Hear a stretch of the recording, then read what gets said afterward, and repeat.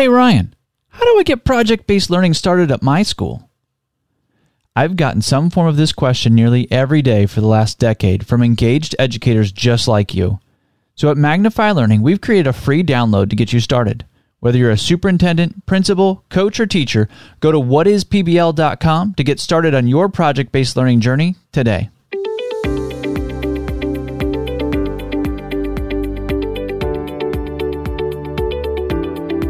Magnify Learning brings project-based learning workshops to schools across the country because we believe every child deserves to be a part of an inspiring story. Whether you're a superintendent, principal, coach, or teacher, the PBL Playbook podcast will equip you with the stories, resources, and trainings you need to bring project-based learning to your school. If you want me to answer your PBL question on the podcast, visit whatispbl.com and click on Ask Ryan to submit your question. All right, PBL Playbook podcast audience, you are in for a treat today. We've got a PBL showcase, and we've got Jordan Manley with us this morning, and he's going to tell us a little bit about what school he teaches at, and then he's going to break down a PBL unit for us. And Jordan and I go way back. We were talking PBL a long way back, early days of Magnify Learning and UK Next Gen, and really pioneering a lot of that work. And Jordan's been blossoming that whole time. So it's been fun that our journeys have crossed paths several times over the years. I'm really excited to have him on the podcast. Thanks for being with us, Jordan. Yeah. My name's Jordan Manley. I teach at STEAM Academy in Lexington, Kentucky. I'm finishing up my 7th year. And like you said, before I started here, I was sent to Magnify Learning training, and I was right out of college. I didn't even know what that meant. So before I even stepped foot in STEAM Academy, I came and spent a week with you. So it was awesome. I don't think I even knew that you were that new. I love that you just had a ton of passion, and you've always had that. By the way, Jordan's a great follow on Twitter as well. Hey, Jordan, can you tell us a little bit about STEAM Academy, where you're at? Yeah, sure. So at STEAM Academy, I teach health and PE, and we're a pretty small school. We serve right around 400 students. I think our projected enrollment next year is a little bit higher, but we have a small staff, small school, and we really love that vibe in our community, being able to keep everything close, keep our students close to us.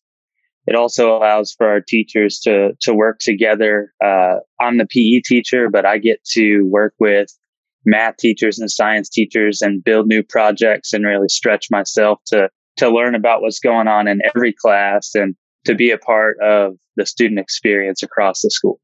Yeah, I love that. I specifically didn't actually introduce you as the PE health teacher because I feel like that's like it just dropped right there. It can be. Because we always get that question, right? We always get that question like, what about the specials teacher? Does PBL work in PE? And you just laid it out really simply that absolutely it does. And then it also allows you to tie into the other content areas as well. Yes. I love that you're bringing that perspective today. Do you want to walk us through one of your PBL units that you really appreciate? Yeah, absolutely. So one thing that I do with our partnership with the people over at the University of Kentucky is I train pre-service teachers. So this spring, I'm working with my second student teacher right now, but my first student teacher, after a handful of weeks, she was like, I keep hearing this term PBL. What does that mean? And I was like, oh, thanks for asking. Like, let's do this. And so I was like, here's what we're learning right now. Here's how we can do this for PBL. So the theme that we were working with in PE was net and wall games. So any game that involves a net or a wall. So we think badminton, tennis, pickleball, spike ball, volleyball, things like that. And we started talking, and she was pretty interested because she had never seen pickleball before. And she's like, how did pickleball even come to be in existence? And that conversation from me to her was like, you're already doing it. Like, you're doing PBL because you're asking the questions. That's right. Yeah. I right. Love it. So just that question of how did pickleball become a sport? And it's becoming a very popular sport around our country. Led us to understand that there's this tool that other teachers use in their classroom called design thinking. And how do we take design thinking into the PE class to create a more personally relevant, appropriately challenging and meaningful experience for a student who, you know, people don't want to address this, but PE can be a huge turnoff for kids if they don't grow up in recreational and competitive sport contexts. The assessment practices in PE lend themselves to testing and assessing student knowledge and skill to perform a set of activities that is traditionally very competitive. And so we want to bust that up because the majority of our students don't exist in that context. And so for them to thrive and have success, we really have to put them in situations where they own and design their own physical activity experiences. And so we built this driving question. It was something along the lines of like, how can we design better net games for our classmates? And the essential part of that was our class may not all be interested in doing a tournament because that's really popular to do in PE class. Let's do a tournament and see who's the best. But rather, can we design a broader swath of games so that instead of having to spend a lot of time doing a tournament, we can just learn a lot of new things and different ways to play these games. So our students went through the design thinking process, and we can talk more about that, to design their own games. And they worked with teams and collaborated to modify equipment, to modify rules, to modify boundaries. Some of them use rackets, some of them use kickballs. So it became like this really messy looking PE experience, but it changed a lot for my students. Yeah, I heard a lot of voice and choice in there, right? So student empowerment, right? They're driving the learning. I like the adult mindset as well, right? That you're building in your student teacher at that time. Like, ask good questions, right? Have inquiry, right? Even as adults, like that's when it spills down into our learners. So what's design thinking look like in PE? How does it walk out? Yeah, sure. So for the audience who may or may not be familiar with design thinking, it's like a 5-step process. Empathize, define, ideate, prototype, and test. And so essentially, we didn't want to butcher any of that process just because we're PE teachers. We didn't want to say, oh, we don't need that piece because like we're teaching in this really active context. We still wanted to put them in situations where they had to go interview each other to figure out what was wrong with the experience for them. And maybe that sounds wrong because it's not what's wrong with the experience. It's what could make the experience better for them. Right. So we put them in like fish bowls. And so if you had a team of 6 across the basketball court from you was another team of 6 designing a game. And so our first thing that we wanted to do was say, all right, the first thing you have to do is design a game for each other, not for yourselves, but for the other people. So that put them in a situation where they had to go through an honest empathy protocol to understand the human-centered piece of game design. PE teachers do it all the time. We figure out new ways to teach games, and the only way we can do it really well is if we understand our students. And so we had to put them in situations where they had to honestly interview each other. And they designed a little gamer profile, and we made it look really cool, like it came from Xbox or something. Like, hey, like you got to design this gamer profile of the person that is going to play your game. Tell us about them. And then once they did that, they went back, they finished designing their gamer profile. They went into this phase of ideation. And so I've got a bunch of whiteboards on wheels in my gym. They each got a big whiteboard, and their job, I just set a timer for 5 minutes. And I was like, you just have to write down as many ideas for your person as possible. And some of them really thrived in this. Like they were like, what if we did this? And like they were throwing out all the ideas, and they filled up the whiteboard. And then some of them, they kind of struggled with this piece, like the creativity piece. And I think the ones that struggled with it were the ones who are more ingrained in the traditional sport context. But like, these are the rules. And it's like, but you don't have to have those rules. Like, you don't have to use that equipment. It's okay. So really challenging their creativity and their collaboration skills in that phase was pretty tough. But essentially, they took those ideas one by one. They would test them within their group. And if they felt like they got something going, if they felt like they had an interesting idea, their task was to pull their design group over and have the people they were designing for test the game. And that elicited that critique and revision process. And it became very, very iterative. And the thing I liked the most about it was the students they didn't wait for me to start telling them, hey, get your group over here to test this. They just started going over and asking, like, hey, will you come test this idea for us really quick?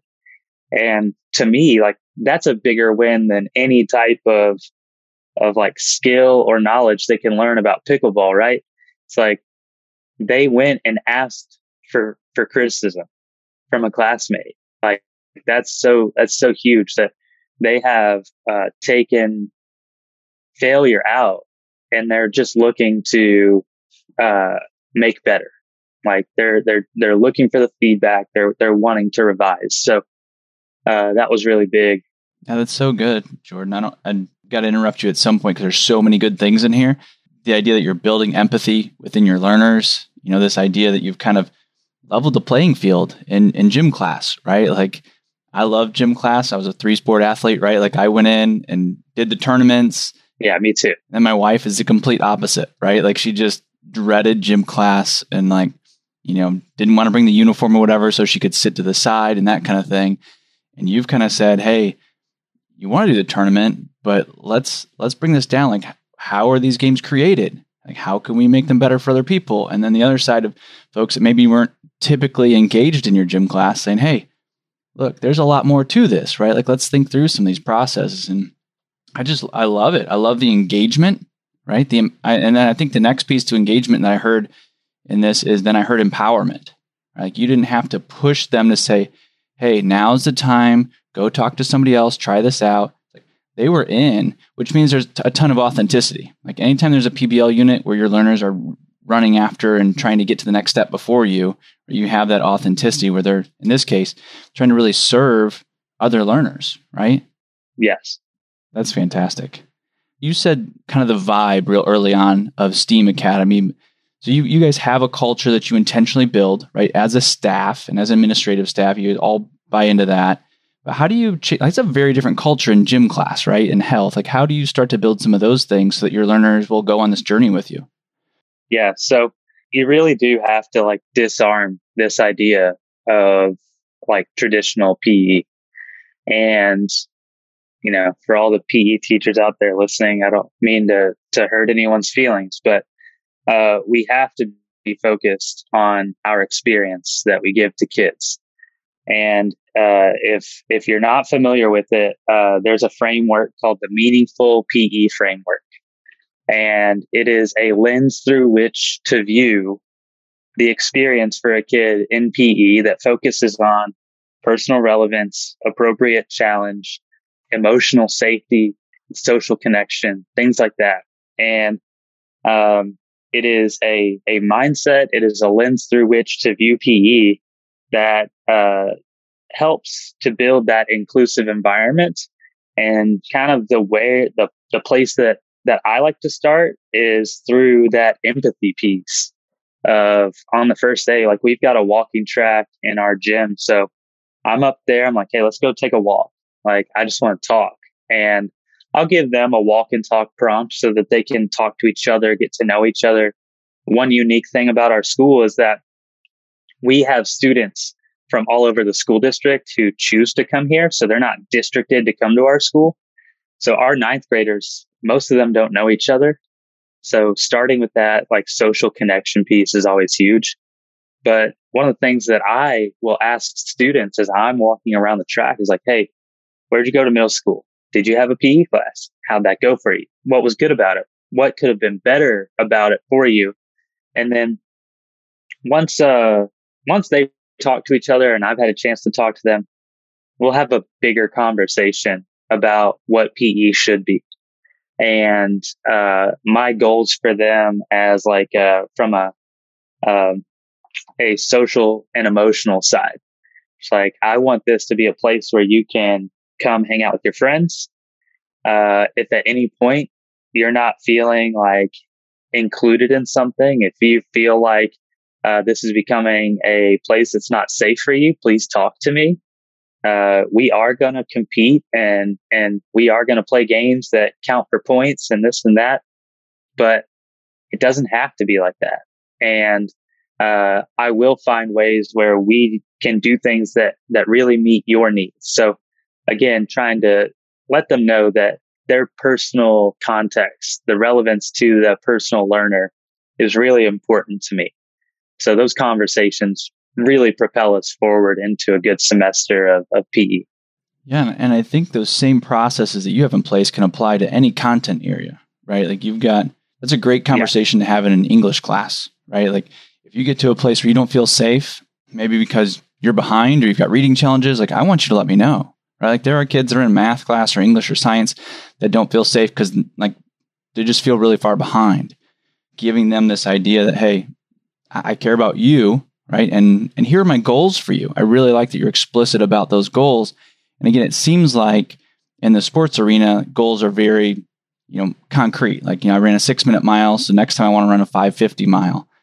But really, those same goals, they're in an English class, right? They're in a math class. Like, I want you to be able to apply these math skills not just to your homework, but to the real world. So I think any teacher in our audience listening can apply these different ideas as well. Yeah, and that's something that I'm keeping track of on a weekly basis. So we use an app called My Move. It's MIMOVE. And there's this brilliant guy who started a PE teacher training program over in London, England. And I got connected with him through some stuff at the University of Kentucky, but he left higher education to become an app developer. And his whole mission is centered around this idea of meaningfulness in physical activity and in physical education. And so he built this app, and every day a student, or anytime a student logs physical activity, they click the app open, click the little plus button, and it gives them a 5-question survey about the activity. What did you do? How long did you do it? How did you feel about it? Where did you do it? And the last question is kind of open response. It's like, would you like to add any notes about this activity, add a picture or whatever? When my students all have accounts on that app, I have them in question 5 respond to themselves in question 3. So if question 3 is, how did you feel about this today? And it's a scale of 1 to 5, like horrible, not good, okay, good, great. In question 5, they have to tell me why. Why did you feel the way that you felt? And so every single day after my PE classes, I can go on my end of the app and I can pull an Excel spreadsheet with every single kid that tells me what their experience was like in PE class. And on a weekly basis, we take that data and they rate themselves confidence, enjoyment, social connection. They rate these other pieces of meaningfulness. And what we see throughout the semester at STEAM Academy is a growth across these metrics of confidence, which is my favorite one. Are you a confident mover? Enjoyment, we see a little bit of growth, but for the most part, we just get kids who enjoy activity already. So we don't see that big gap in enjoyment. But social connection, most of our students have never viewed physical activity as a social endeavor. And so every week I like to look at their physical activity reports and just see, how are you rating yourself on these pieces of meaningfulness in my class, to let me know, am I meeting my goals for them? Am I creating this safe place for them? Yeah, the confidence metric that's a moving for you, it just seems so strong in the area of physical fitness, right? Like how many people don't go to the gym because they aren't confident enough to walk in the door, right? Or they won't get a trainer because, right, the self-confidence or the self-esteem isn't there. But it's like, that's exactly what you need, right? Like getting in the gym will build that self-confidence. So that one metric that you're moving, right, is huge dividends down the line. Absolutely. And that's exciting.